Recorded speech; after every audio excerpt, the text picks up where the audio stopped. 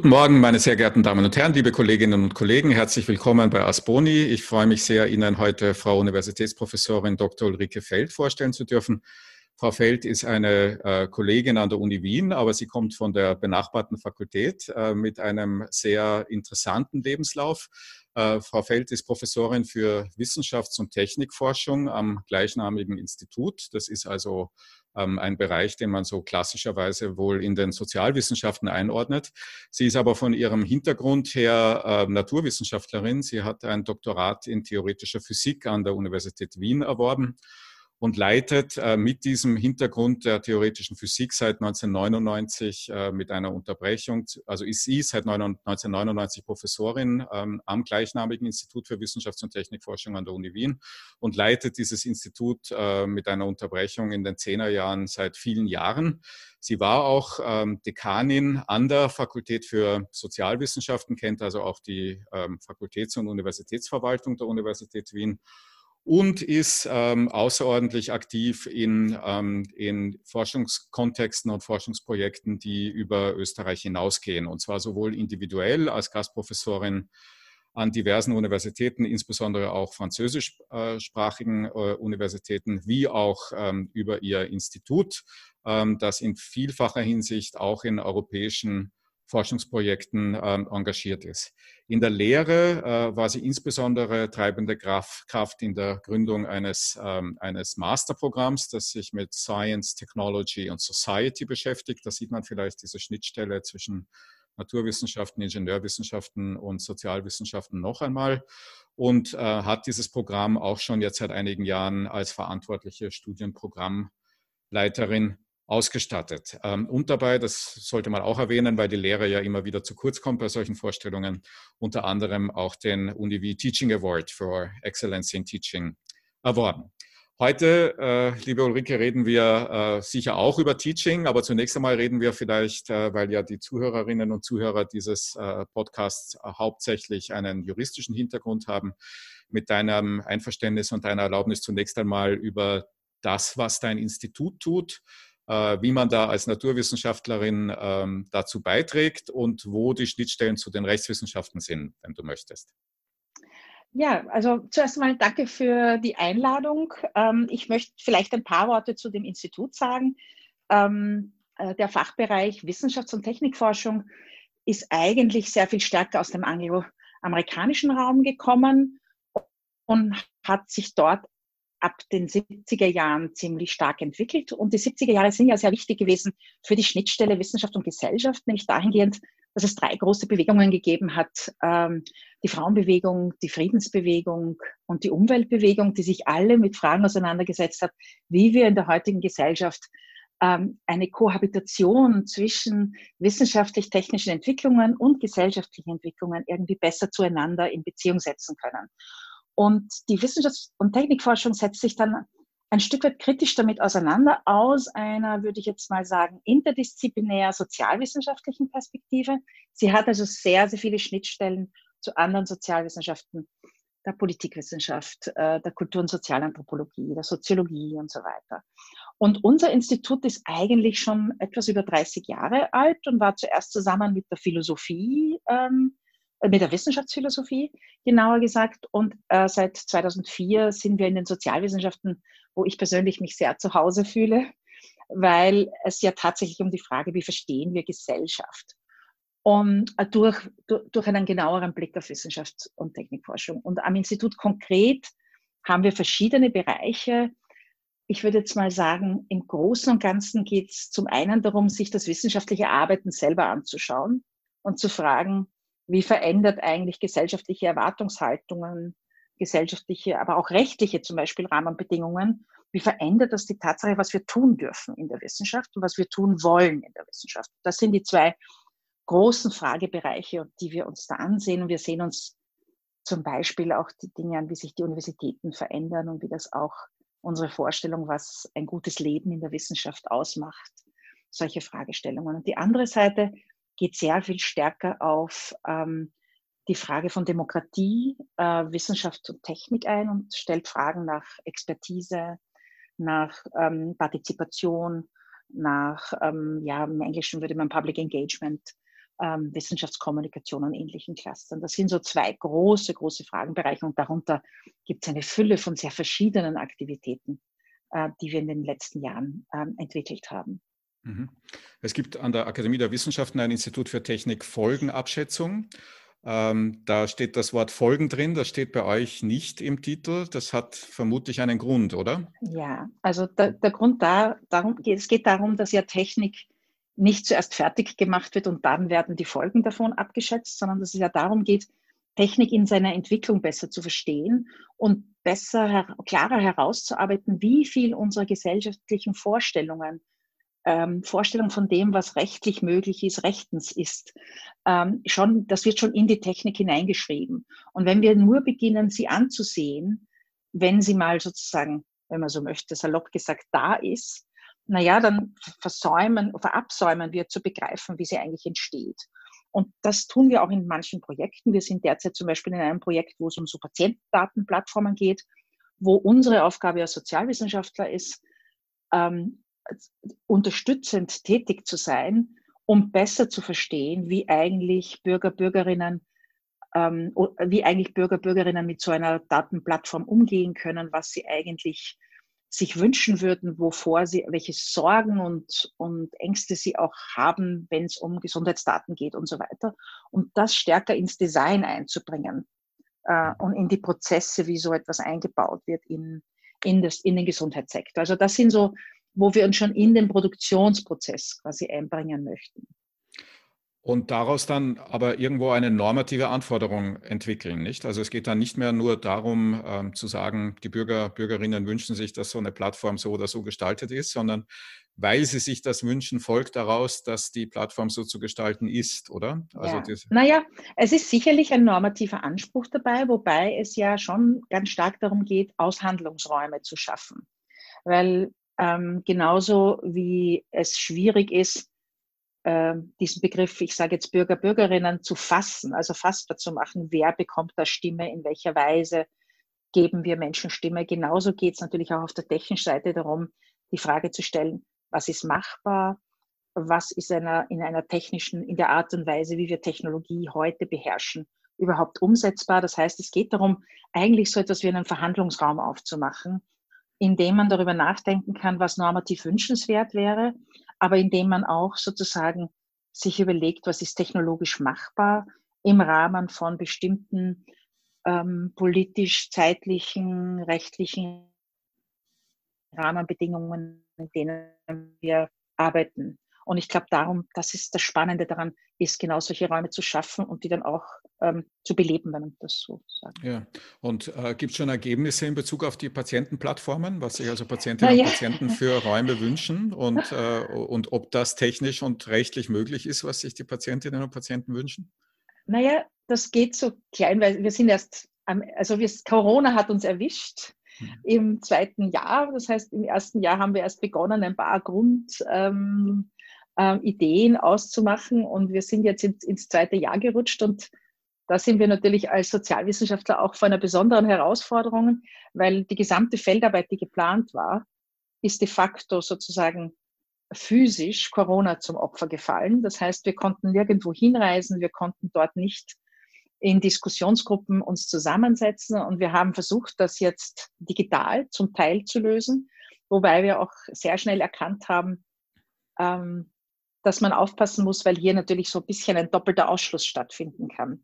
Jemanden zu einer physischen Diskussion einzuladen, erlaubt dieser Person in einer anderen Weise teilzunehmen, wie sie einzuladen schon zu einem, wenn man so möchte, einem digitalen Raum, in dem, wenn sich die Person nicht gut bewegen kann, ist sozusagen ihre Schwierigkeit, sich zu artikulieren, doppelt gegeben. Das heißt, ihre Stimme wird weniger gehört und sie kann sich auch nicht so gut artikulieren. Und das ist halt schon für unser Sozialwissenschaftler total interessant, sich die Frage zu stellen, was passiert da also wie wissen wir eigentlich über eine Gesellschaft, wenn wir nicht mehr auf die Menschen zugehen können und wenn wir das irgendwie medieren müssen, technologisch.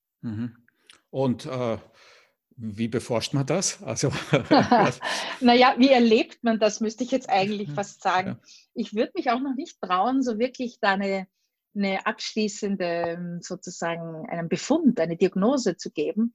Aber was schon sehr interessant ist, ist festzustellen, wie sehr man stärker an dieser ganzen Choreografie arbeiten muss, wie man etwas nahe bringt und so weiter. Und zum Beispiel arbeiten wir sehr stark mit so unterstützenden Materialien, die die Leute sich anschauen können, durchlesen können, sich entscheiden können zwischen Optionen und so weiter. Und das ist interessant, weil wir sind Menschen, die ich kenne das aus vielen Forschungsprojekten, diese Möglichkeit, etwas in die Hand zu nehmen und sich damit sozusagen auseinanderzusetzen, ein ganz anderes Gefühl vermittelt, wie sozusagen etwas auf einen Schirm zu bekommen und neben diesen Dingen die anderen Personen in kleinen Vierteln zu sehen. Das verändert das gesamte Kommunikationsumfeld. Ich denke mal, das ist vielleicht ein interessantes Nebenprodukt, wenn man so möchte, von diesen Forschungen jetzt, ist sich zu überlegen, ja, was ist ersetzbar und was ist nicht ersetzbar? Und ich glaube, diese Frage stellt sich ja auch in der Lehre sehr stark, sozusagen, welche Modalitäten des Lernens kann man in den digitalen Raum verlegen und welche muss man in irgendeiner Weise versuchen, anders zu gestalten, damit diese zusätzlichen Erfahrungen der Vermittlung einfach nicht total verloren gehen. Und das, glaube ich, ist schon etwas, ja, wo man sich jetzt, glaube ich, zunehmend Gedanken machen sollte, weil vielleicht dauert der jetzige Zustand länger, als wir es uns wünschen würden. Und dann müssen wir natürlich uns überlegen, was ist mit der ganzen Generation, die quasi an die Universität kommt und dann die Universität in dieser Art von Selbstdistanzierung erlebt. Ja, ich würde da gerne ein bisschen noch nachfragen, wenn ich darf. Also Ja. zunächst einmal zur Methode. Wenn man also jetzt das Thema hat, dass sich Universitäten und universitäre Lehre verändern werden und auch schon verändert haben, dann würde ich mit meinem laienhaften Verständnis vermuten, dass man das irgendwie empirisch aufarbeiten kann, wie das wirkt auf Studierende. Und daraus dann irgendwie normative Schlussfolgerungen ziehen kann, wie zum Beispiel, weil Studierende diese oder jene Situation als belastend erleben, ist dieses oder jenes zu tun. Oder man kann das auch philosophisch angehen, nicht? Also man kann irgendwie die Geschichte der Universität und die Geschichte der Lehre und das Verständnis von dem, wie zu lehren ist, heranziehen und daraus heraus dann eine normative Anforderung entwickeln. Oder man kann drittens sagen, die normative Anforderung ist sozusagen die andere Fakultät, ja, oder das andere System, um es systemtheoretisch mit Luhmann zu sagen. Also nicht mehr Wissenschaft, sondern dann eben Rechtssystem. Und das Wissenschaftssystem kann da überhaupt nur als Umwelt Geräusche entwickeln und nicht auf dieses System insgesamt einwirken. Wo würdest du denn dich verorten oder das Institut verorten? Gibt es noch eine vierte Möglichkeit, die ich jetzt nicht sehe? Und gibt es vielleicht auch schon konkrete Ergebnisse jetzt in Bezug auf die Gestaltung der Lehre zum Beispiel an der Uni Wien? Naja, vielleicht gibt es einen vierten Weg, insofern, als dass wir natürlich als Lehrende uns auch selbst ein Stück weit hinsetzen müssen und uns überlegen müssen, was waren denn so die Momente, die für uns Schlüsselmomente sind im Lernen und in dem Engagement mit den Studierenden. Sehr oft tut man ja Dinge und wir haben in unserem Master, das ist ein Masterprogramm, wo Leute aus sehr vielen Ländern kommen. Das ist ein englischsprachiges Programm, wo Leute aus sehr, sehr vielen Ländern kommen, nach Wien, einander nicht kennen und noch dazu aus sehr unterschiedlichen Fächern kommen. Die können also von Naturwissenschaften bis Sozialwissenschaften aus allen Bereichen kommen. Und unser Master ist im ersten Semester eigentlich, gibt es sozusagen ein Kernmodul, das aus 25 ECTS-Punkten besteht, das extrem miteinander verknüpft ist und wo alles empirische, theoretische, methodische Lernen an Fallbeispielen in Gruppen mitverarbeitet wird im gesamten Semester. Und das Interessante daran ist, dass vieles des Lernens einfach durch so ein Stück weit Hands-on and Brain-on Methode quasi vermittelt wird. Und für uns wird es jetzt interessant sein zu sehen, was davon müssen wir quasi mitnehmen können sei es hybride, digitale Räume Und was ist etwas, was man sozusagen gut ersetzen kann? Ich glaube, wir haben diese Erfahrung im letzten Semester noch nicht so stark gehabt, weil die Studierenden in unserem Masterprogramm einander schon sehr gut kannten. Wir haben 25 Leute, die beginnen miteinander, die arbeiten ständig in Gruppen und haben daher sozusagen schon so ein bisschen ein soziales Gefüge. Wenn ich das nicht habe und ich bringe Leute aus der ganzen Welt hier herein, die einander nicht kennen und die jetzt sozusagen virtuell lernen sollen miteinander, darüber haben wir eigentlich gar keine Erfahrung, muss ich ganz ehrlich sagen. Und das wird für uns sehr wichtig sein, regelmäßige Reflexionspunkte einzusetzen und sozusagen longitudinal das Semester zu verfolgen und immer wieder mit den Studierenden Gespräche zu führen, wo sie die Schwierigkeiten haben. Das haben wir in der Vergangenheit auch gemacht. Wir haben das nicht formalisiert. Also nicht so, dass wir sagen, okay, wir machen so einen Touchdown alle 2-3 Wochen, aber wir haben doch regelmäßige Feedback- und Interaktionsformen. Und es geht jetzt darum, diese qualitativ sozusagen quasi vor dem Hintergrund dieser veränderten Landschaft jetzt sich anzusehen. Die Schwierigkeit dabei ist, wie bei vielen qualitativen Projekten, ist die Schwierigkeit, dass wir natürlich mit einer anderen Kohorte an jungen Studierenden oder an beginnenden Studierenden zu tun haben. Und daher ist natürlich wenn ich einen ganz anderen Mix an Personen bekomme, ist es natürlich auch riskant, hier sozusagen große Schlussfolgerungen zu sehen. Für uns ist es wesentlich, dass wir irgendwie diese persönlichen Interaktionsräume irgendwie aufrechterhalten müssen. Und wir haben zum Beispiel jetzt schon die Formate der Lehrveranstaltungen so angepasst, dass wir so versuchen, eine Mischung aus Kleingruppenanwesenheit und gleichzeitige Abwesenheiten und so weiter. Also, dass man so Rotationsprinzipien einführt, dass zumindest, wenn es zum Teil teilweise möglich ist, anwesend zu sein, dass das möglich ist für die Studierenden. Weil ich glaube, dass dieses einander kennenlernen, den Ort kennenlernen und Lehrende kennenlernen, ein ganz wichtiges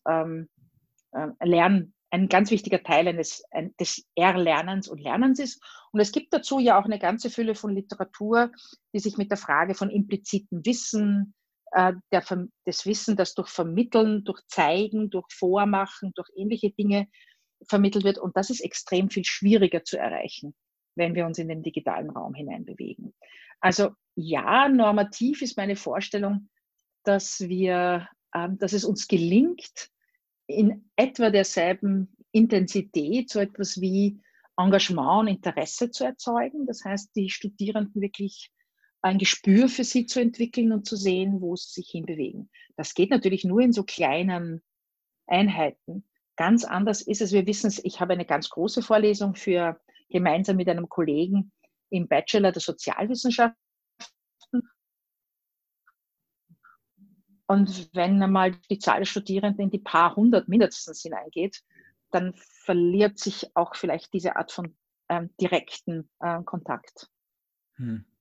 Also eine der Theorien, die ich gelesen habe jetzt in den letzten Wochen, war ja, dass die Corona-Krise in Wirklichkeit dazu führen würde, dass das Konzept der Massenuniversität obsolet werden würde, ja, weil sich eben zeigen würde, wie wichtig Interaktion sei und man das bisher negieren habe können, weil man eben irgendwie in großen Hörsälen aneinander vorbeigelebt habe.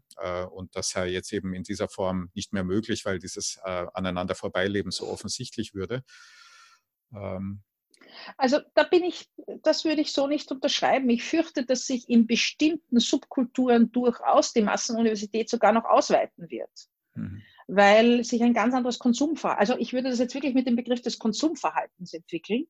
Das heißt, ich kann viel einfacher mir die Dinge zusammenstückeln und so weiter und so fort. Und wir sehen ja auch zum Teil, natürlich sieht man die Schwäche des existierenden Systems. Wir hatten zum ersten Mal einen Vergleich zwischen Multiple Choice und Open Book in einer Vorlesung. Und ich kann nur sagen, die Studierenden sind einfach in manchen Bereichen gewohnt, Multiple Choice zu haben und tun sich extrem schwer, auch nur kleine Einheiten an qualitativen Antworten zu formulieren.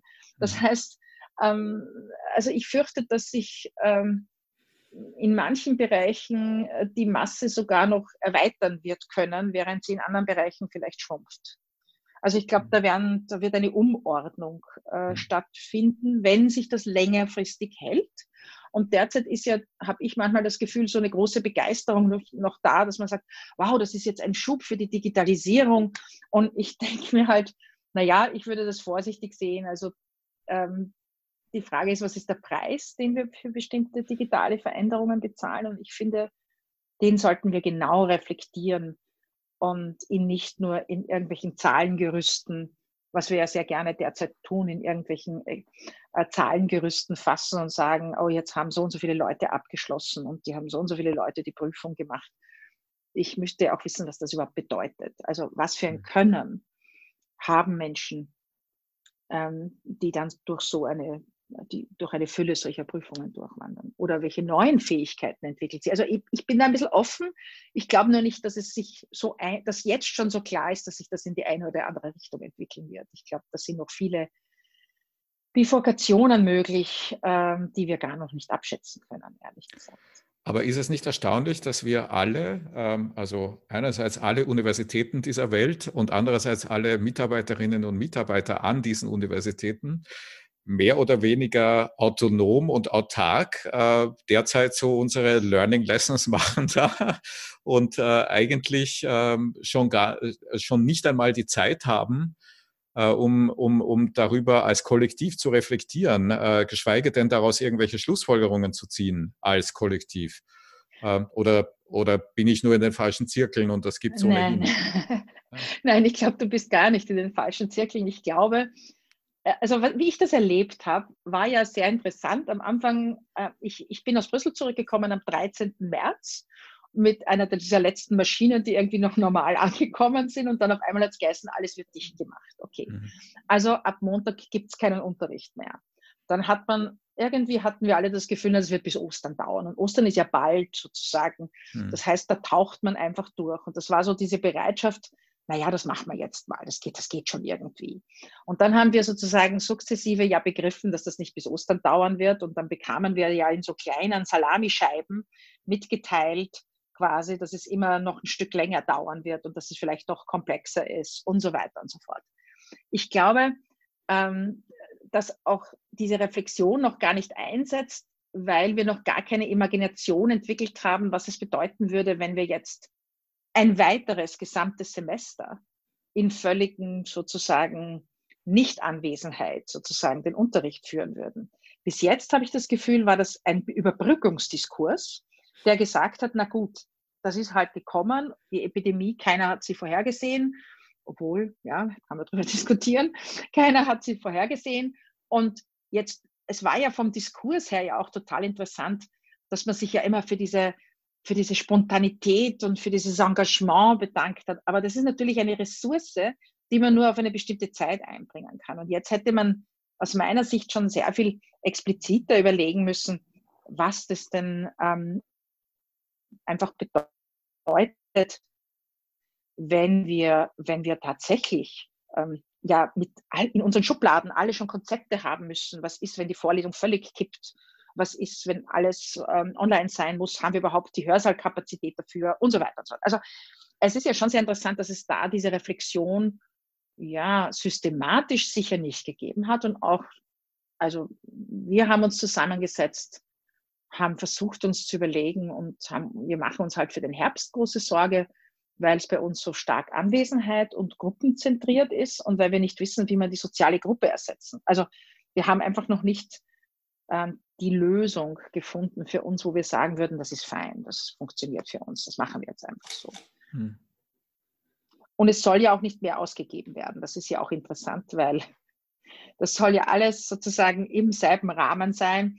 Und ich finde es ja total interessant, dass man uns dann so Dinge sagt wie, wir haben einen selbstverwalteten Hörsaal, stattet doch mal den Hörsaal aus. Ihr habt ja ohnehin Reisemittel bekommen, die ihr nicht ausgegeben habt. Also da ist schon so ein Diskurs da, der sagt, naja, wir ersetzen jetzt einfach das eine durch das andere, ohne dass es irgendwo, zumindest nicht mit mir als Lehrenden, eine Diskussion darüber gegeben hat, was man noch zusätzlich brauchen würde oder wo man denn die Notwendigkeit sieht und so weiter. Und es hat sich zwar dann besser entwickelt im Semester, aber am Anfang hatten wir ja gar nicht die Tools dazu, auch die ganze digitale Lehre einfach durchzuführen. Die waren ja gar nicht. Das hat sich im Semester dann verbessert, aber es war ja am Anfang gar nicht wirklich vorhanden und das war ja so ein bisschen ein Zusatzprogramm, die digitalen Sachen. Aber wäre es denn nicht unsere Aufgabe, jetzt aus unseren unterschiedlichen Disziplinen heraus, also bei dir aus der Wissenschafts- und Technikforschung, dann Ja, vermutlich aus der Pädagogik, aus der Psychologie, aus der Informatik und auch aus dem Recht, einfach mal sozusagen den Preis, den du vorher ja geschildert hast, den das alles hat, auszurechnen ja, und daraus dann an Entscheider gerichtete Anforderungen zu richten oder eben nicht zu richten, weil sich eben herausstellt, es kostet doch nichts oder weniger als erwartet. Weil ja natürlich Universitäten ihrerseits wiederum in Korsette eingezwängt sind, die jetzt auch nicht Geldregen von oben runterfallen lassen, nur weil Corona genau. ist. Ne? Also Ja. und mein Eindruck, bitte teile mir deinen mit, wenn es ein anderer ist. Mein Eindruck ist, dass wir momentan auch in den einzelnen Wissenschaftsdisziplinen eigentlich seit März erstaunlich wenig dazu beigetragen haben, zu evaluieren, was überhaupt passiert hier gerade rund um uns herum, ne? Und was daraus für die Institutionen, in denen wir arbeiten, folgt. Denn wir machen alle unsere individuellen Erfahrungen mit Tools und mit Lehrveranstaltungen und mit Studierenden. Aber irgendwie besonders systematisch erschlossen ist das Feld nach meiner Beobachtung bisher nicht, oder? Nein, also ich habe mich auch bewusst umgeschaut danach, weil mich natürlich Erfahrungsberichte interessiert haben. Auch sozusagen, vielleicht hat jemand etwas analysiert, was ich nutzen könnte für mich selber. Und diese Literaturrecherche war etwas mager, weil sie hauptsächlich sehr stark individualisierte ähm, Visionen sichtbar gemacht haben, aber jetzt nicht strukturiert, wo man sagen könnte, okay, das überdeckt jetzt ein gewisses Spektrum an Dingen und dazu müsste man auch sehr viel mehr Hintergrundwissen haben, um was für Studierende handelt es sich da, wie wird üblicherweise, also der Vergleich üblicher Unterricht versus digitaler Unterricht ist ja extrem wichtig, sich zu überlegen, wie unterscheidet sich das, weil natürlich ist eine Vorlesung vielleicht mit 1500 Studierenden im Saal anders zu ersetzen als eine Vorlesung, die eigentlich sehr interaktiv gestaltet ist mit 40, ich sage jetzt irgendeine Zahl, mit 40 Studierenden. Das heißt, wir müssten auch mal systematisieren, was gibt es denn überhaupt für verschiedene Lebenslagen und unterscheiden sich da auch die Fächer. Und du hast am Anfang erwähnt, dass ich ja ursprünglich aus der Physik gekommen bin. Und da ist es, ups, hörst du mich jetzt? Ja, alles gut, alles Okay. gut. Hat sich nichts verändert. Mein Ohr ist mir sozusagen heruntergefallen. Ja. Äh, Ich habe okay, gestern gehört übrigens, dass eine der Folgen der Maskenpflicht ist, dass ständig Hörgeräte verloren gingen, oh, weil die Menschen interessant. mit Hörgeräten ständig ihre Hörgeräte rauswerfen Okay, angeblich. Also, also ja. ähm, Ja. Du ja, kommst also aus der Physik, ja. ich Ja. komme aus der Physik und da Ja. hat zumindest in der Zeit, wie ich Physik studiert habe, der Unterricht sehr anders stattgefunden, als das zum Mhm. Beispiel in den Sozialwissenschaften stattfindet. Und ich denke mir, Mhm. bestimmte Unterrichtsformen lassen sich anders ersetzen. Und ich denke mir, da in der Universität zu reflektieren, das fände ich wichtig. Aber ich glaube, das fällt dem zum Opfer, dass wir eigentlich sehr stark von der Hoffnung leben, dass wir diese Reflexion vielleicht gar nicht brauchen werden. Und das ist so mein Gefühl, dass wir sie nicht anstoßen, weil wir uns denken, na gut, also ich meine, so lange wird das ja nicht gehen. Und da brauchen wir jetzt sozusagen nicht die große Veränderung sozusagen anzudenken, weil das würde ja tatsächlich bedeuten, dass man viele Dinge, die sehr eingespielt sind, in so einer riesigen Universität wie der Universität Wien, wirklich neu denken müsste. Und dann ist die Frage, mit welchen Ressourcen, weil auch das würde ressourcenintensiv sein, weil wir müssten ja neue Dinge aufsetzen. Wir müssten uns überlegen, wie bringe ich Lehrende dazu, sich da sozusagen einzubringen. Wir haben in meiner Fakultät zum Beispiel in manchen Fächern eine extrem große Zahl an Personen, die also externe Lehrende, sagen wir so, die einen Teil der Lehre abdecken. Und da war ja zum Beispiel ein Problem, dass wir jetzt einfach nahtlos verlangt haben, dass die halt ihre eigenen Ressourcen haben und ihre eigenen, und da ist ja gar nicht viel nachgedacht worden. Also wir haben natürlich die internen Lehrenden, okay, da kann man sagen, ja, da gehe ich halt irgendwie davon aus, obwohl das natürlich auch hier am Anfang nicht unkompliziert war, weil wenn das Internet für die private Nutzung reicht, hat das noch lange nicht geheißen, dass es auch stabil genug ist, in größeren Gruppen über die vielen Plattform-Softwares auch stabil zu arbeiten. Also da haben wir, und ich glaube, wir haben tatsächlich die naive Hoffnung, dass das schon passen wird, dass das schon nicht so lange weitergehen wird. und dass sich das vielleicht nicht auszahlt. Aber ich glaube, das ist, wenn wir wirklich im Sinne von Digitalisierung nachdenken, wäre das wohl eines der lohnendsten Projekte, sich zu überlegen, wie verschiedene Fächer, verschiedene Formen des Wissens, verschiedene Vermittlungstechniken sich in unterschiedlicher Weise in den digitalen Raum hineinspiegeln lassen oder eben auch nicht. Und ich glaube, das wäre wissenschaftlich wahrscheinlich eines der faszinierendsten Projekte, da jetzt sozusagen ein Realweltexperiment quasi mitbegleiten zu können. Ja, das sehe ich als eine große, ich kenne nur keines, muss ich ganz ehrlich sagen. Es gibt viel über, wie es den Menschen damit gegangen ist, und das ist ja auch extrem spannend, wie so Sinngeschichten irgendwie gebaut werden in dieser Corona-Krise. Aber in der Lehre habe ich persönlich nach meiner Recherche nichts gefunden, was da größer angelegt gewesen wäre. Mhm. Ja, ich auch nicht. Wobei mein Feld natürlich viel kleiner ist als deins. Also ich habe nur, Ja. aber Aber ich glaube, ja. ich würde dem zustimmen, was du vorhin gesagt hast, dass es absolut lohnenswert wäre, nämlich nicht nur für die Universität Wien, für ein bestimmtes Studium, sondern insgesamt, wäre das Potenzial nachzudenken, welche Erfahrungen verlieren wir oder gewinnen wir? Und das ist ja beides sozusagen. Welche Erfahrungen verlieren oder gewinnen wir, indem wir uns digital miteinander in Verbindung setzen? Und ich glaube, das ist irgendwie schon eine Frage, die sich auch aus meiner Perspektive auch für ein Fach wie unseres durchaus auch ergeben würde. Ja, und es wäre, glaube ich, sogar noch weiter. Man könnte auch fragen, welche Studierenden gewinnen und verlieren wir und Genau, welche Eigenschaften von Studierenden gewinnen und verlieren wir und auch genau, bei den Lehrenden natürlich, nicht? Also genau. denn ich würde den Befund jetzt sehr stark unterstreichen, dass ganz viel der Situation, in der wir uns jetzt befinden, von der Hoffnung geprägt ist, dass schon alles wieder irgendwann normal sein möge. Ja. Ja, Und das erscheint mir auf der einen Seite optimistisch, ja, weil ich nicht sicher bin, ob das so schnell sich realisieren wird, und auf der anderen Seite sehr pessimistisch oder auch passiv, weil es eben so tut, als wäre diese alte Normalität das Optimum gewesen, nicht? Und nein. Und ja. wir haben schon, also zum Beispiel, ich bin derzeit die Präsidentin der Europäischen Gesellschaft für Wissenschafts- und Technikforschung. Wir haben alle 4 Jahre eine große internationale Konferenz, wo so etwa 2.000 bis 3.000 Leute kommen. Und die hätte in Prag stattfinden sollen Mitte August, und die ist virtuell verlegt worden.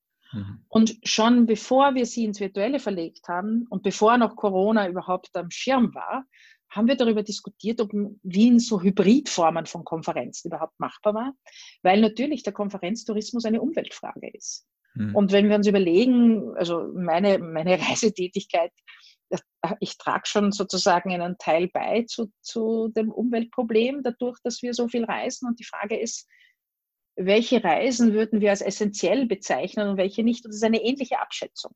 Also ich glaube nicht, dass der Punkt ist, zurückzukehren, einfach und zu sagen, naja, okay, das 2020 war jetzt das Corona-Jahr und das zupfen wir aus unserem Kalender raus und erzählen wir halt dann irgendwann drüber, sondern tatsächlich darüber nachzudenken, was das für uns einen Raum aufmacht, um über die Gesellschaft nachzudenken. Und ich glaube, aus der Sicht der Wissenschafts- und Technikforschung haben wir einerseits diese Frage, was wissen wir, was lernen wir, wer wird wie bevorzugt benachteiligt in solchen Situationen. Und man weiß das ja aus dem Schulbetrieb sehr schön, dass da ja eine unglaubliche Menge an Kindern einfach rausgefallen sind aus diesem ganzen Netzwerk, weil sie weder über die technischen noch über die sozialen Unterstützungsmöglichkeiten verfügt haben, in diese Art des Lernens überzugehen. Und ähnlich kann ich mir sehr, sehr gut vorstellen, dass es auch Studierenden gegangen ist. Viele von denen haben ja auch Nebenjobs gehabt und andere Dinge, die sie verloren haben. Also da wissen wir noch gar nicht so wahnsinnig viel darüber, wie das natürlich auch ihr ganzes Erleben als Studierende und was es dann heißt zu lernen, einfach verändert hat. Und die andere Seite ist natürlich unsere Wissenschaftsgläubigkeit, nämlich, dass wenn man sich nur anstrengt, kann man die Dinge schon irgendwie erkennen und bearbeiten, einfach extrem auf den Prüfstand gestellt worden ist. Wir mussten handeln und haben ganz klar gewusst, dass wir extrem viel über den Virus nicht wissen, seine Verbreitung nicht wissen, auch die Konsequenzen, da sind wir jetzt noch dran, und trotzdem setzen wir Handlungen. Oder müssen wir Handlungen setzen, normativ gesehen. Also ich kann nicht einfach sagen, oh, jetzt warten wir halt einmal ein paar Jahre, dann werden die Virologen schon draufkommen und die Epidemiologen, was wir hätten machen sollen, sondern wir haben einfach Entscheidungen getroffen auf der Basis von einem extrem partiellen Wissen. Und das fand ich als Wissenschafts- und Technikforscher eigentlich das wirklich Herausfordernde daran, das zu beobachten, wie das plötzlich sozusagen passiert, dass einerseits der Ruf nach Expertise extrem hoch war. Wir haben ständig von Experten und Expertengremien gesprochen, die in Österreich interessanterweise im Kulturvergleich etwa zu Deutschland, aber auch zu Spanien und anderen Ländern, die waren sehr unsichtbar. Also wenn man sich da nicht erkundigt hat, hat man nie erfahren, wer denn eigentlich diese Experten wirklich sind. Und das ist halt schon interessant gewesen, sich die Frage zu stellen, was heißt das für eine Demokratie, die eigentlich ganz stark auf der Vorstellung von Wissen und Teilhaben beruht. Und was heißt das dann, wenn wir relativ rasch in wirklich wahnsinnig kurzen Zeitläufen Entscheidungen treffen müssen? Und das sieht man ja jetzt, diese Diskussionen, die jetzt ausgebrochen sind ja eigentlich ein Indikator dafür, dass wir im Entscheidungsfindungsprozess eigentlich nicht wirklich diese Zeit gehabt haben und uns auch die Zeit nehmen konnten vielleicht. Das kann ich jetzt nicht so, habe ich nicht genug Einblick, detaillierten. Aber das sind schon sehr spannende Fragen, die man sich stellen muss.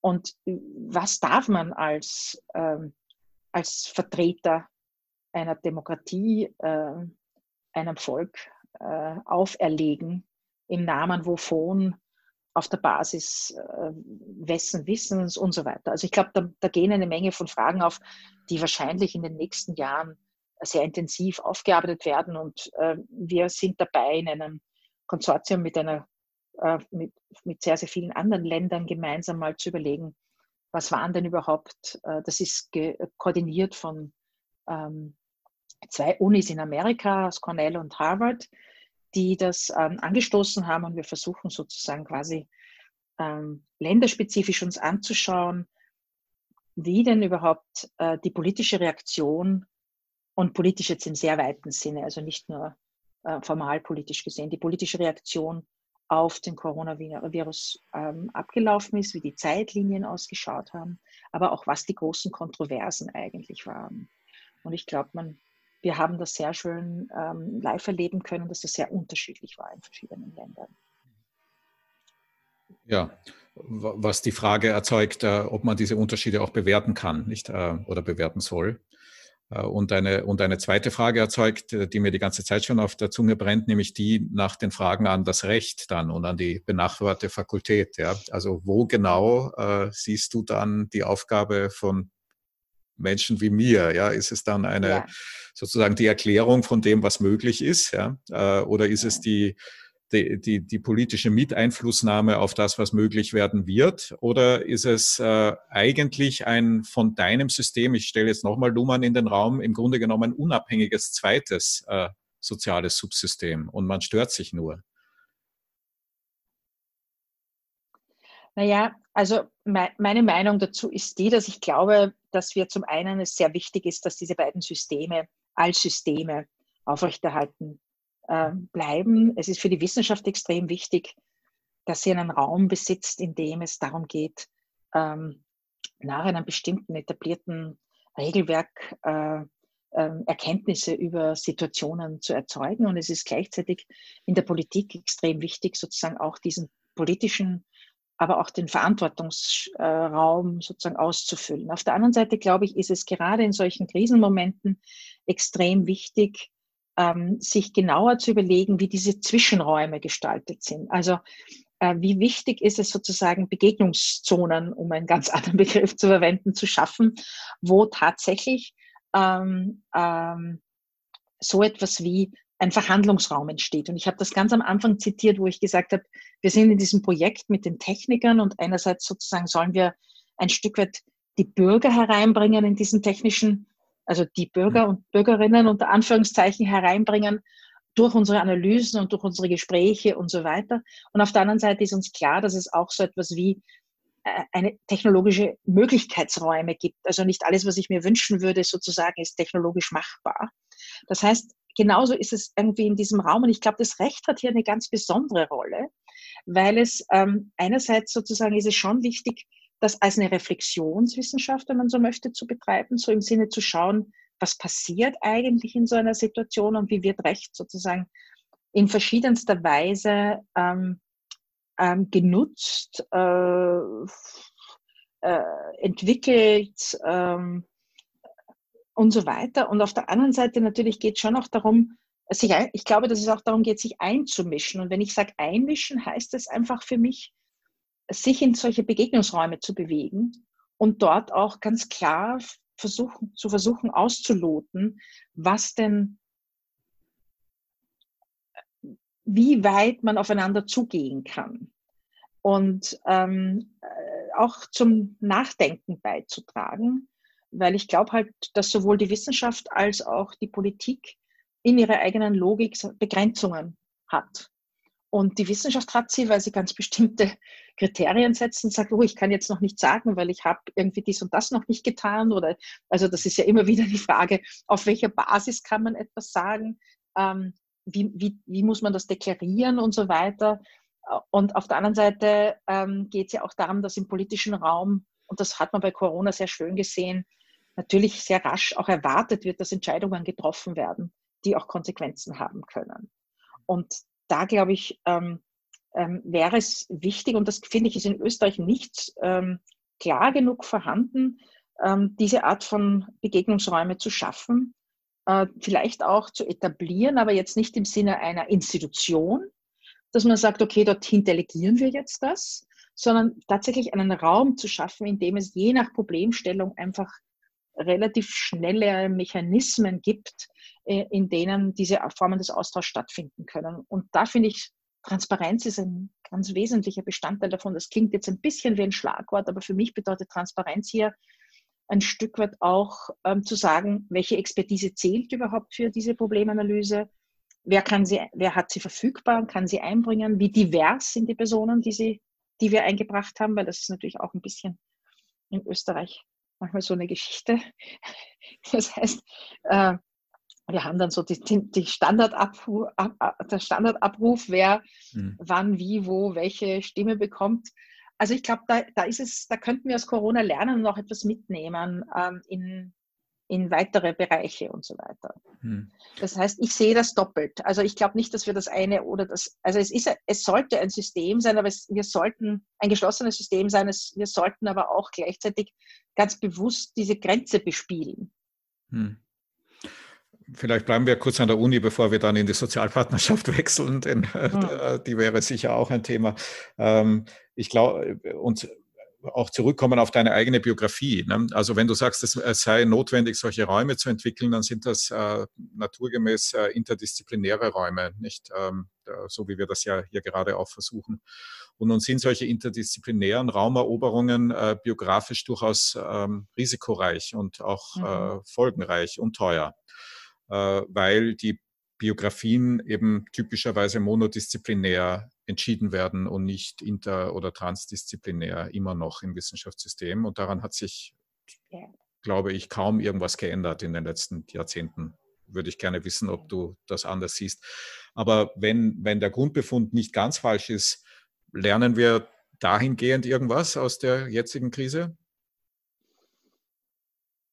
Naja, was mir halt aufgefallen ist, dass wir am Anfang die Krise, und das hat mich sehr stark an die Krise, die meine Jugend ist ein bisschen, meine ausgeweitete Jugend, muss ich sagen, geprägt hat, nämlich meine ersten Studienjahre. Ich bin sozusagen eine Studierende der Zwentendorf-Generation. Und für mich war das sehr erstaunlich damals, als die Diskussion um Zwentendorf, Kernkraft, Österreich und so weiter aufgebrochen ist. Dann war das sehr stark dominiert von den Technikern, würde ich mal sagen. Und es ging darum, kann man so ein Kraftwerk bauen, das sicher ist? Und haben wir alles getan, dass wir ein Kraftwerk haben, das sicher ist? Und das alles dreht sich darum. Und für mich war es spannend zu sehen, dass in dem Augenblick, wo die Biologen begonnen haben, die Stimme zu erheben und zu sagen, naja, also das ist ja nicht nur eine Frage, können wir ein Kernkraftwerk bauen, das irgendwie funktioniert, sondern die Frage ist ja auch, wohin, also was machen wir mit niederradioaktiven Auswirkungen, was machen wir mit der Umwelt rundherum, was machen wir mit dem Abfall, also plötzlich ist das aufgegangen für mich und das war für mich ein Schlüsselerlebnis, wo ich mir gedacht habe, das ist eigentlich total spannend und habe auch erlebt, dass eine Wissenschaftsgemeinschaft, nämlich die Physiker, da durchaus sehr gespalten sein können. Und das war für mich als jemand, der ja in den 70er Jahren in die Physik gegangen ist, weil ich gedacht habe, das ist die Wissenschaft. Also Physik und Mathematik, das sind die zwei Dinge, die wissen halt, wo es lang geht. Irgendwie da hat man für alles eine klare Erklärung und für mich waren diese Teile irgendwie so ein Schlüssel dafür zu verstehen, dass die Dinge sozusagen, wenn sie mal in den gesellschaftlichen Raum eintreten, einfach unglaublich viel komplexer sind als die Frage, kann ich jetzt dieses Ding erklären und zum Laufen bringen? Und das war für mich das Erlebnis Nummer 1. Und das Erlebnis Nummer 2 war für mich, ich habe als Studierende einen Sommer am CERN verbracht und hatte das Privileg, muss ich dazu sagen, in so einer großen Kollaboration mitzuarbeiten. Und habe mich am Schluss halt die Frage gestellt, tatsächlich, also wie funktioniert diese Orchestrierung des Wissens eigentlich in diesen großen sozialen Gruppen? Und das hat in mir eine unglaubliche Neugierde geweckt, besser zu verstehen, was es eigentlich heißt, Wissen zu generieren. Und ich hatte dann meine Physikarbeit abgeschlossen und es hat sich die Möglichkeit ergeben, für ein Jahr war das eigentlich nur geplant, in einer Gruppe von Historikern, die die erste Geschichte dieses Zentrums geschrieben haben, mitzuwirken. Und da war die Aufgabe, die politische Geschichte und die epistemologische Geschichte miteinander sozusagen verknüpft zu denken. Und das hat mich sozusagen gehijackt. Und ich konnte einfach nicht mehr loslassen, irgendwie mir diese Fragen zu stellen und habe mich dann sozusagen auf ich nenne das meinen super zweiten Bildungsweg zu begeben, nämlich in die Sozialwissenschaften. Und das war dann ab 83, also ich bin jetzt schon seit 83 sozusagen quasi übergelaufen, wenn man so möchte. Ich glaube, dass wir an den Universitäten zu wenig Interdisziplinarität pflegen. Und wir haben in unseren Kommunikationsaktivitäten uns sehr stark an die Gesellschaft gerichtet. Und wir sprechen dann sozusagen von Outreach und so weiter.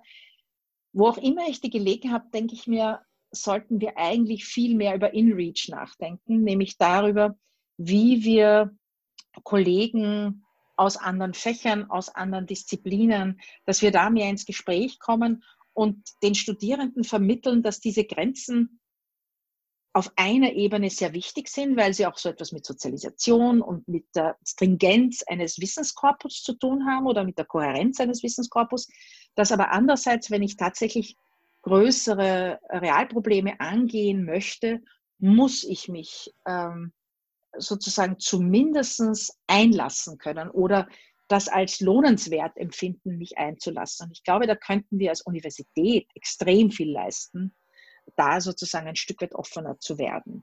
Und aus meiner Sicht passiert das zu wenig und daher haben wir dann auch weniger Ressourcen, wenn es tatsächlich zu Krisen kommt, dieses Zusammendenken zustande bringen zu können. Und ich gebe dir völlig recht, Fördereinrichtungen sind heute nach wie vor disziplinär stark organisiert. Und es ist heute besser für unser Fachbereich, weil es sozusagen jetzt wenn man so möchte, es gibt ein Label dafür. Und daher kann man vielleicht Leute zuordnen dazu, aber gleichzeitig ist es ja auch so ein interdisziplinäres Gebiet, das zwischen vielen Sozialwissenschaften sitzt, ist ja schon das alleine kompliziert, geschweige denn, wenn man den Überstieg zwischen Naturwissenschaften und Sozialwissenschaften macht. Aber ich finde ehrlich gesagt, in vielen meiner Projekten versuche ich das zu realisieren. Ich habe die spannendsten Einsichten, wenn ich Zeit habe, mich mit Medizinern, mit Technikern, mit Umweltwissenschaftlern tatsächlich im Feld über das zu unterhalten, was ich sehe und was sie sehen. Und die Frage ist nicht, ich erkläre ihnen, was sie tun sollten, sondern wir erklären einander. Und auch da geht es um so ein Begegnungsraumkonzept in dem Sinne, dass ich sage, natürlich bin ich ein Sozialwissenschaftler. Also ich behaupte jetzt nicht, was anderes zu sein. Aber ich glaube und genauso du bist ein Jurist und ich würde auf dich zugehen als jemand, der offen ist für diese anderen Fragen und gleichzeitig ein Jurist ist, im Sinne von, da auch dieses spezifische Wissen hat. Und genauso finde ich es umgekehrt einfach, es ist diese Begegnung, glaube ich, die uns verändert und uns entwickelt. Und da mehr drauf zu setzen von der institutionellen Ebene, da auch die Zeit zur Verfügung zu stellen für diese Dinge, weil die sind zeitaufwendig. Und das ist ja auch in Projekten die Schwierigkeit, dass wir meistens ein halbes Jahr brauchen, bis wir ungefähr wissen, was der andere überhaupt meint, wenn er etwas sagt. Und der andere nicht defensiv wird, weil er geglaubt hat, wir haben etwas gesagt, was wir eigentlich nicht gesagt haben, weil wir begrifflich uns irgendwie noch so weit auseinander sind. Ich glaube, das müssen wir halt einfach, wenn man jetzt mal salopp das sagt, einpreisen, jetzt im Sinne von Zeit zur Verfügung stellen. Weil ansonsten ist das halt eine leere Floskel, dann sagen wir halt interdisziplinär, weil das halt irgendwie schick ist. Ja, aber wenn wir beide uns unterhalten, ist das ja ein Eliteprojekt, nicht? Wir sind also sozusagen in der bestmöglichen Position, um uns diesen Luxus leisten zu können. Ne? Für Jüngere am Beginn oder in der Mitte ihrer Karriere ist das, oder gar für Studierende, ist das unter den jetzigen Bedingungen sehr viel teurer und auch riskanter, glaube ich, in vielen Fällen. Jein. Also Nikolaus, ich glaube, dass das immer bis zu einem gewissen Grad riskant war. Und ich glaube auch, dass aber uns beiden ist es gelungen. Ne? Wir beide reden darüber jetzt, aber viele, die es vielleicht auch versucht haben, sitzen jetzt nicht hier und plaudern. Ne? Ja, also, sie sitzen vielleicht auch, es sitzen auch Leute, die sich disziplinär orientiert haben, vielleicht nicht an den Stellen, die sie wollten. Die Frage ist, welche Räume möchte man bevölkern und ist man auch bereit, diese Räume zu schaffen? Und ich glaube, vieles ist auch so eine Frage, also unser Institut, muss ich jetzt mal ganz ehrlich sagen, hat auch niemand aufgesperrt und gesagt, so, have it. Hier hast du Mittel, hier hast du Stellen. Als ich Professorin wurde, hatte ich eine Prädoc-Stelle und ein halbes Sekretariat. Ja? Also ich glaube, es geht darum, sozusagen den Studierenden, und ich glaube, da ist durchaus Spielraum da. Also ich bin da gar nicht so, auch diese Tatsache zu vermitteln, dass man vieles bauen einfach muss. Und dass vieles, es gibt klassische Räume und wenn man das möchte, kann man sich sehr, sehr gut in diesen aufhalten und bewegen. Aber ich glaube auch, dass wir, wenn wir die Gesellschaft mitentwickeln wollen, dass wir uns auch überlegen müssen, wie man vielleicht andere Räume schafft. Und ich glaube, dass es jetzt zum Beispiel im Nachfeld von Corona einfach durchaus, oder es ist ja eigentlich kein Nachfeld, im ersten Nachfeld oder im ersten halben Nachfeld oder wie auch immer man das, wo wir uns jetzt gerade befinden, bezeichnen wollen, dass wir uns vielleicht überlegen, naja, also in der besten aller Welten jetzt zugespitzt gesagt, was würden wir uns eigentlich wünschen als Gesellschaft? Also und natürlich ist das eine Frage, wer kann das überhaupt zum Ausdruck bringen? Wer wird überhaupt gehört? Und das ist schon ein richtiger Punkt. Also, aber gleichzeitig, glaube ich, ist es auch eine wahnsinnige Chance zu sehen, was wir brauchen würden, wenn wir wollen, dass das irgendwie erfolgreich weiter, also dass wir das sozusagen als Chance nutzen. Nun ist ja in dieser Krise, vielleicht gehen wir mal in die Richtung, alles Mögliche auch an Technologie präsentiert worden als Chance, nicht, oder als mögliches Instrument, um die Zumutungen der Krise schneller bewältigen zu können. Also insbesondere gibt es ja eine seit Monaten laufende Diskussion rund um Apps und Tracing, Tracking, Immunitätsausweise und so weiter, die mich ein wenig erinnert, diese Diskussion, an das, was du vorher geschildert hast, als du über die Zwentendorf-Bewegung geredet hast, nicht, weil es schon auch eine sehr stark technologiegläubige Diskussion war, zumindest am Beginn und jetzt vielleicht schneller als damals in Zwentendorf, die Sozialwissenschaftler und die Philosophen und die Juristen auch und so weiter und die Ihnen natürlich jeweils auch kommen und sagen, naja, ganz so einfach ist es vielleicht nicht. Ja. Gibt es aus deiner eigenen Forschung oder aus dem Umfeld deines Instituts Beiträge, die du mit uns teilen kannst, um dieses Phänomen einschätzen zu können? Naja, ich glaube, dass sich sozusagen, also die Frage der App ist in zweierlei Weise interessant. Zum einen ist es fraglich überhaupt, dass wir, also hier sind zwei Fantasien drin. Und du hast gesagt, das ist eine sehr große Technologiegläubigkeit. Es ist aber auch eine sehr große Datengläubigkeit.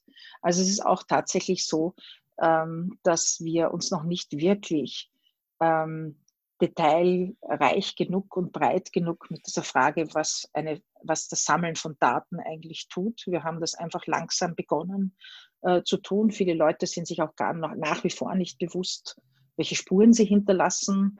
Fühlen sich auch sozusagen ohnehin völlig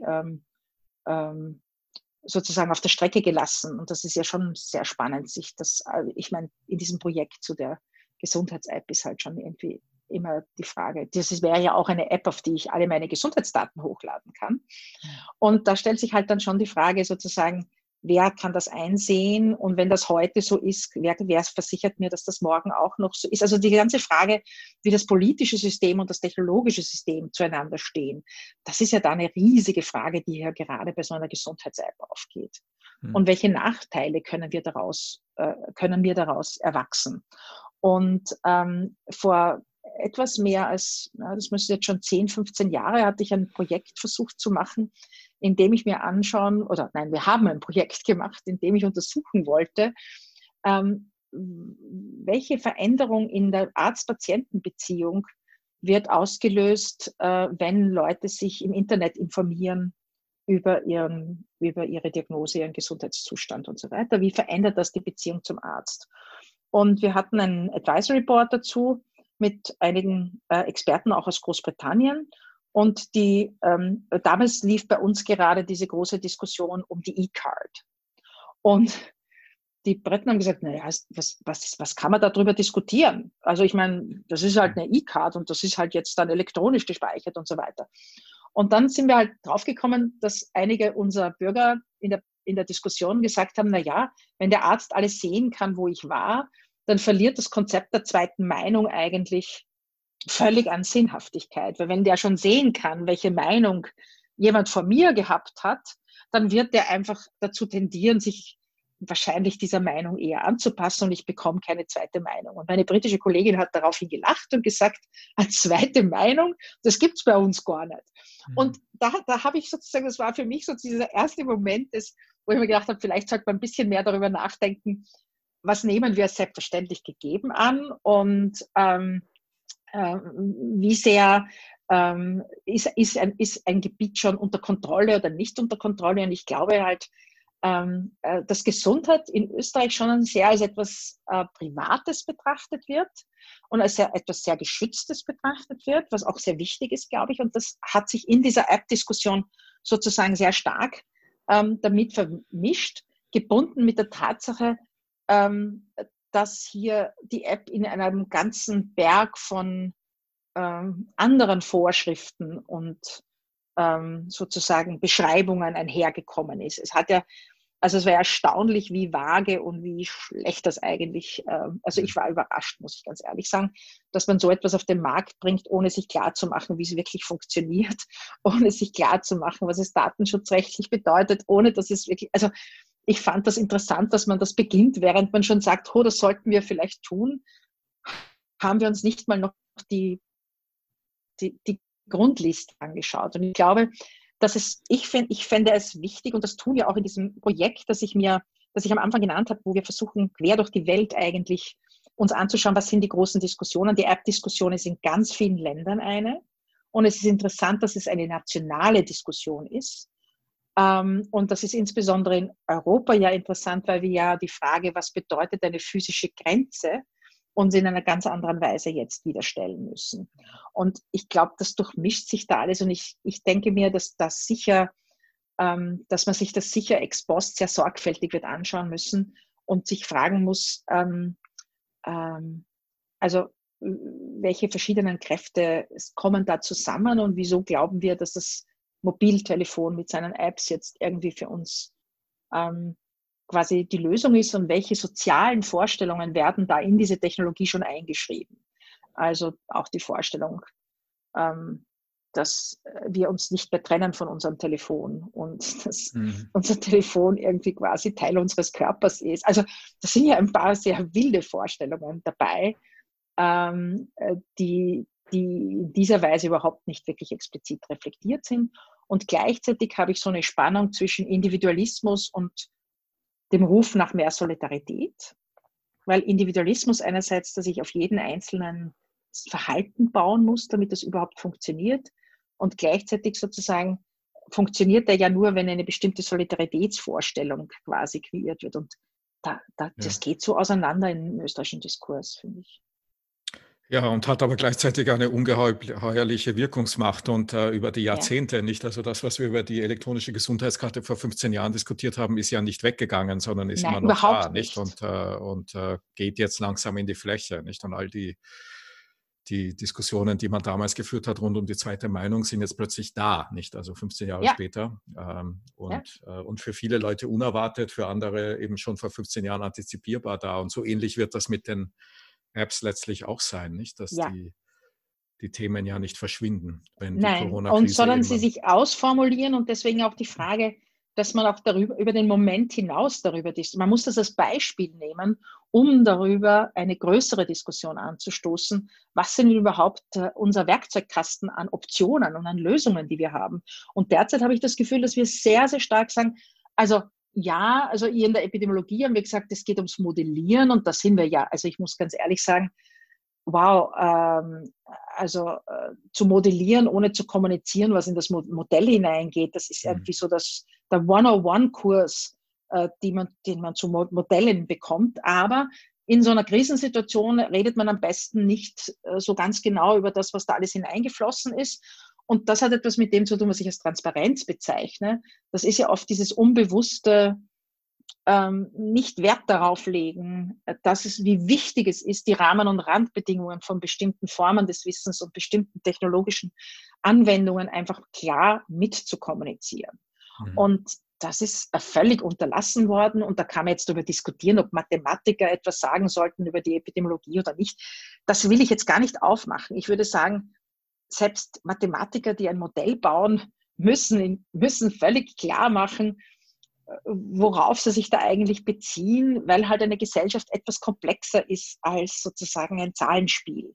Und ich glaube, die Verdatung und die Digitalisierung führt ein bisschen uns in diesen illusorischen Weg manchmal hinein, nicht immer, aber manchmal hinein, dass es ausreichend ist, einfach nur ein gutes Set an Daten zu haben, und dass es mit denen man dann alle möglichen sozusagen Ableitungen herbeiziehen kann.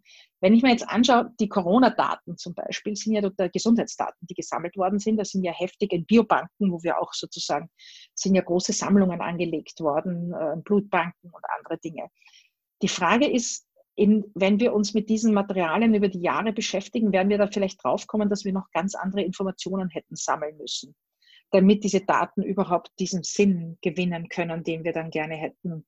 Genauso wie wir das heute über historisch, wenn ich sage, vor vielen Jahren gesammelte Daten, haben wir ganz andere Standards gehabt, ganz andere Fragestellungen. Und ich glaube, wir müssen aufhören, sozusagen so das große Mantra und die Digitalisierung aufmachen und zu sagen, was bedeutet sie, wann, wo, wie, für wen, welche neuen Formen des Ausschlusses erzeugt sie, welche neue Möglichkeitsräume macht sie auf, aber das viel differenzierter und weniger. Ich bin vor ein paar Tagen auf ein Poster gestoßen, wo dann gestanden ist, Digitalisierung menschlich machen, und dann war so auf so einem elektronischen Gestell ein also nicht menschlich aussehenden, ein Menschen nachgemachter Kopf oben drauf, und ich habe mir gedacht, okay, also wenn das die Vorstellung ist, Digitalisierung menschlich machen, dann habe ich ein bisschen ein Problem damit, muss ich ganz offen gestehen. Wobei ich halt finde, dass es eben auch darum geht, die Möglichkeitsräume, also es geht nicht um eine Kritik, sondern es geht auch um ein Bewohnbarmachen eines neuen Möglichkeitsraumes für mehr Personen. Aber was nach meiner Beobachtung so in dieser Krise, in der Frühzeit der Krise im März geschehen ist, ist ja eigentlich, dass diese mathematischen, epidemiologischen Modelle in dem gesellschaftlichen Diskurs sehr dominant waren und zu einer Vielzahl von sehr, sehr tiefgreifenden und weitreichenden Maßnahmen in sehr kurzer Zeit geführt haben, unter Ausschluss der von dir und mir repräsentierten Wissenschaften weitgehend, nicht? Also sowohl die Sozialwissenschaften wie auch die Rechtswissenschaften, wie auch die Ethik, wie auch die manche Teile der Medizin etc. haben eigentlich in diesen allerersten Wochen und in manchen Bereichen immer noch, auch heute noch, eine sehr geringe oder gar keine Rolle gespielt. Teilst du den Befund? Wenn ja, was folgt daraus? Also ist dieser Appell, den du hier jetzt formulierst, einer an uns selbst? Ja, also wir müssen uns irgendwie besser hörbar machen, wir müssen uns stärker vernetzen, wir müssen die Third Mission stärker betonen etc. Oder ist es ein Appell an die Politik es muss mehr, ich weiß nicht, mehr Transparenz geschaffen werden oder mehr Heterogenität, mehr auch Repräsentativität letztlich? Oder ist es irgendwo dazwischen? Naja, es gibt auch noch einen Spielraum, wenn man so möchte. Ich glaube, dass auch die Medien eine wichtige Rolle spielen könnten hier dazwischen. Also ich glaube, es geht um beides. Es geht darum, einerseits den politischen Raum aufzufordern, sozusagen sich stärker Möglichkeiten einzurichten, wie man an eine Diversität von Wissen herankommt. Und andererseits geht es auch in der Wissenschaft darum, damit umgehen zu lernen. Ich glaube, die Schwierigkeit, die wir sehr oft haben, ist halt, in solchen Ad-Hoc-Situationen haben wir so eine Vorsichtsreaktion, dass wir sagen, naja gut, und ich habe die selber ein bisschen eingebaut und ich bemerke das auch, zu sagen, ja, also eigentlich kann ich sehr viel Analog-Reasoning machen. Ich habe Erfahrungen mit dem und diese Situation sieht jetzt so aus wie diese 5 Erfahrungen und daher nehme ich das jetzt mal zusammen und sage, da besteht eine große Chance, dass etwas passiert. Und ich glaube, worum es geht, dass auch in den Sozialwissenschaften wir lernen, diese Art von, ich habe es noch nicht selbst beforscht, weil es ja auch im Entstehen erst ist, klarer zu vermitteln, auf welcher Erfahrungsbasis wir eigentlich aufbauen und diese Schlüsse ziehen. Ich wurde einmal in einem Interview gefragt, ja, Sie haben jetzt kritisch etwas zur Expertise gesagt, worin besteht denn eigentlich Ihre Expertise? Sozusagen jetzt gar nicht, es war gar nicht negativ gemeint, sondern einfach, also was ist unsere Fundiertheit? Und ich sage, naja, ich beschäftige mich jetzt seit knapp 30 Jahren mit Fragen, auch mit Fragen der Zeit und wie rasche Entwicklungen und eigentlich Wissen generieren nicht so gut zusammenpassen. Und wir müssen daher, wenn wir rasche Entscheidungen finden müssen und wenn wir uns in einer hochgradig experimentellen Situation befinden, uns umso mehr überlegen, was bringt das für ethische Fragen mit sich? Weil immerhin sozusagen experimentieren wir mit einer ganzen Gesellschaft. Die trägt ja die Konsequenzen. Und wenn ich experimentiere, muss ich mein Protokoll sichtbar machen und ich muss sagen, sozusagen, ist das für mich ethisch vertretbar?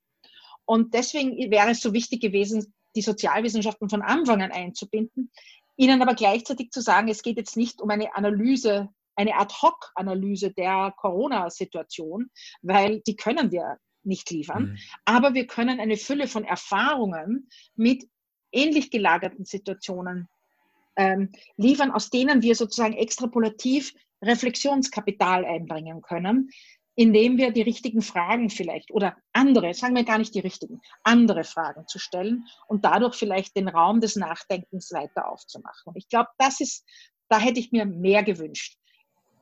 Ich glaube, solche Modellrechnungen sind wichtig und gleichzeitig sind sie illusorisch bis zu einem gewissen Grad, und es gibt ein sehr, sehr gutes Papier in Nature, das so ein bisschen das 101, was ist ein gutes Modell, aufmacht und dann einfach klar macht, wie sehr man vermitteln muss, auf welchen Annahmen, also wie sehr man das hervorheben muss, auf welchen Annahmen man beruht, wenn man sagt, ich komme auf 100.000. Und was ist, wenn ich einen Parameter drehe? Kann ich dann plötzlich nur mehr auf 5.000 Leute, die sterben, kommen?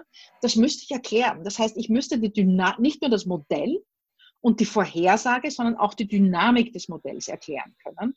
Und ich glaube, da würden Medien eine ganz wichtige Rolle einnehmen, hier auch die Grundannahmen, die da einfließen und den Spielraum zu vermitteln. Gleichzeitig wollen wir das nicht machen. Und wir, meine ich jetzt, ja, wird das oft im politischen Raum nicht gewollt, weil natürlich dann auch Fragestellungen neu auf den Tisch kommen und man sagt, naja, wenn die Wissenschaftler nicht wissen, ob es jetzt 100.000 werden oder 5.000 werden, warum soll man das dann machen? Das heißt, wir haben diese Extremprognosen dazu genutzt, politische Handlungen setzen zu können und eine gewisse Compliance zu erzeugen, weil das Drama groß genug war. Jetzt ist die Frage, die man sich schon stellen muss, wo ist die Grenze dessen, was wir hier tun? Und ich glaube, das ist schon auch eine ethische Frage. Mhm. Also wo das Politische und das Ethische einander sicherlich treffen. Ja, und wo man jetzt viele ganz aktuelle Folgefragen stellen könnte, wie was hat sich eigentlich genau verändert, weshalb die Kommunikation jetzt so anders läuft als noch im März, nicht? Also diese Modellrechnungen sind irgendwie aus dem öffentlichen Raum, so schnell wie sie gekommen sind, so schnell sind sie auch wieder verschwunden, nicht? Ja. Aber es hat sich vieles geändert. Ich habe mir das genau notiert. Ich habe sozusagen mir die Abendnachrichten angesehen, systematisch. Und fand es total interessant, dass am Anfang haben wir Graphen gezeigt und dann haben wir uns immer mit Italien verglichen. Da kam dann immer so eine Vergleichsgrafik, die ist dann irgendwann verschwunden und wir haben begonnen sozusagen eine Binnendynamik zu beschreiben, sozusagen, wie viele waren jemals krank, wie viele sind im Spital und wir haben das begonnen runterzubrechen. Ich finde es, also es gibt in der Literatur, mit der ich mich auch beschäftige, diesen Begriff der Biopädagogik. Das heißt, es ist total interessant, sich zu überlegen, wie hat man eigentlich so in so etwas wie Abendnachrichten, und das ist ja sozusagen, würde ich jetzt mal sagen, ein verbreitetes Medium, wie hat man versucht, Leuten nahezubringen, wie sich ein Virus verbreitet und wie es anhand von, also es ist wirklich sozusagen Fühlen nach Zahlen. Es ist nicht Malen nach Zahlen gewesen, sondern es war so Fühlen nach Zahlen. Geht es uns gut? Zahl klein. Geht es uns schlecht? Zahl groß. Jetzt haben wir die großen Zahlen, jetzt sagen wir dazu, große Zahlen, Cluster. Cluster ist die neue Erklärung. Das ist jetzt alles kein Problem mehr, weil es sind Cluster. Jetzt kann man sich da natürlich fragen, wir haben am Anfang bei den Zahlen gar nicht von Cluster geredet. Wir haben nicht Cluster und nicht Cluster unterschieden und so weiter. Das heißt, ich glaube, dass es für uns, also für mich als Wissenschafts- und Technikforscher, extrem interessant sein wird, im Detail sich anzuschauen, wie wir in diesem halben Jahr versucht haben, wenn man so möchte, einer ganzen Gesellschaft beizubringen, ihren Corona-Status zu lesen. Und das ist ja etwas, was ich so in der Form noch nicht erlebt habe. Wir hatten eine Finanzkrise, aber in der Finanzkrise hat uns niemand diese Art von Detailreichtum entwickelt, dass wir täglich eine Neuigkeit bekommen haben, wie sich jetzt wessen Vermögen sich wie verschoben hat und so weiter und so fort. Das ist eine Gesundheitskrise und ich finde es wirklich interessant, sich daraus zu überlegen, was uns das über unsere gesundheitspolitische Imagination und wie das mit Selbstverständnis zu tun hat, erzählt. Und ich glaube, das ist sicherlich sehr spannend, sich das anzuschauen. Aber das Erstaunliche ist, dass sich diese Erzählungen ja so verändern und auch, wie du ja nachzeichnest, auch schon sogar in den Nachrichten so verändern, ohne dass man erkennen würde, jedenfalls nicht sofort erkennen würde, wodurch das gesteuert wird, nicht? Also was genau verändert die Erzählung von, wir vergleichen uns mit Italien zu, es ist ja gar kein Problem, denn es ist ja nur ein Cluster. Ja? Was ist der Unterschied zwischen Ischgl und St. Wolfgang? Ja. Und worauf, wie entsteht das? Ja? Und warum sind wir als Hobby-Epidemiologen in Ischgl der Meinung, man muss auch noch heiligen Blut zusperren und in St. Wolfgang der Meinung, ist ja kein Problem, denn es sind Praktikanten und Touristen sind nicht betroffen. Was hier natürlich also, eine Fantasie ist, also das ist ja fantastisch. Aber ich glaube, was ich spannend finde an der St. Wolfgang-Debatte ist ja eigentlich, dass man ja auch sehr viele sagen, jetzt dauert das ja schon so lange, das ist ja unzumutbar. Und daher, wenn sich Leute nicht so verhalten, wie sie sich verhalten sollten, versteht man das ja nicht. Also das ist ja schon ein unzumutbarer Zustand, dass man, mein Gott, nicht überall hin in den Urlaub fahren kann und dass man nicht, also ich glaube, dieser Diskurs, der war am Anfang überhaupt nicht da, sondern das war Compliance. Die ersten paar Wochen war erstaunlich compliant und erstaunlich still über weite Strecken.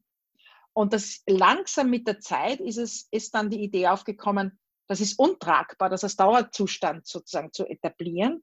Und wir brauchen daher auch andere Erzählungen, warum wir trotz hoher Zahlen jetzt bestimmte Dinge erlauben, die wir davor massiv verboten haben.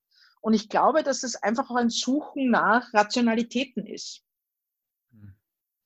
ein explizites Suchen nach Rationalitäten. Und die Rationalität des Clusters ist ja eine interessante Rationalität, wenn ich dann ja überhaupt nicht weiß, wo diese Leute überall waren. Ja. Die laufen ja hier herum. Also ich bin hier in der Nähe vom Wolfgangsee und denke mir, na ja, also Touristen sind ja mobil. Das heißt, wem begegne ich jetzt, der gestern in irgendeinem Hotel in St. Wolfgang war und sich dort sozusagen quasi eventuell nicht symptomatisch angesteckt hat. Ja, also das sind schon Fragen, aber ich glaube sozusagen, ich habe das Gefühl, das ist wie so ein bisschen ein Druckkochtopf, wo man am Anfang hat man das irgendwie noch so in Kontrolle halten können und irgendwann mal ist einfach der Druck so groß geworden, dass man versuchen muss, ausgleichende Narrative zu entwickeln. Und ich finde, das Cluster-Narrativ würde mich ja schon sehr interessieren, weil das war ja am Anfang eben, wie gesagt, auch sehr stark so. Würde mich das schon interessieren, wie gut das funktioniert oder tatsächlich, also in der Realwelt der Ansteckung, wenn man das jetzt so bezeichnen möchte. Ja, was wiederum jetzt verlangen würde, dass man eine fachliche Expertise verfügbar hätte, die transparent wäre und dann wird es sehr schnell kompliziert, was uns zur richtig. Sozialpartnerschaft zurückführt, über die man jetzt auch noch reden könnte. Oh ja. Uli, wir reden jetzt schon sehr lang, ich genieße es sehr, aber ich will nicht zu viel deiner Zeit in Anspruch nehmen. Willst du noch ein Thema öffnen oder eine Facette hinzufügen, die wir nicht besprochen haben? Eigentlich nein, auch deswegen, weil ich glaube, die Diskussion rund um Wissenschafts- und Technikforschung, Corona und andere Themen ist ein bisschen ein Fass ohne Boden, habe ich das Gefühl, weil es für uns eine völlig neue Erlebniswelt aufgemacht hat. Und ich glaube, gerade als Sozialwissenschaftler triggert das ja auch sehr viel Nachdenken darüber, was es heißt, über Normalität zu sprechen, wie wir plötzlich sozusagen, wie wird eine Krankheit überhaupt beschrieben, wie langsam ist Wissensakkumulierung, wenn wir sie ganz dringend brauchen, was heißt politisches Handeln. Also ich glaube sozusagen auch die große Frage an Demokratiepolitik, also was heißt es eigentlich in einer Demokratie, diese Art von Krisenmanagement zu betreiben, wie unterscheidet sich das? Es sind spannende Fragen. Insofern, ich glaube, das könnten wir bis in eine Night-Session ausdehnen. Und das wollen wir, glaube ich, beide nicht. Ja, also vielleicht nicht heute, aber prinzipiell sollten wir das Gespräch fortsetzen. Nicht? Das ist, und dann könnten wir das vielleicht, ohne uns einander in den Vierecken zu betrachten. Ja, wer weiß, wer weiß. Wer weiß, vielleicht kann ich dich in 3D mal wieder sozusagen wer weiß, sehen. Ja, das wäre schön. Wäre schön. Okay. Vielen, vielen lieben Dank für dein Dabeisein, liebe Zuhörerinnen und Zuhörer. Ihnen ganz herzlichen Dank fürs Zuhören. Wir freuen uns wie immer über Feedback in jedem Format und über jeden Kanal, den Sie uns zur Verfügung stellen wollen.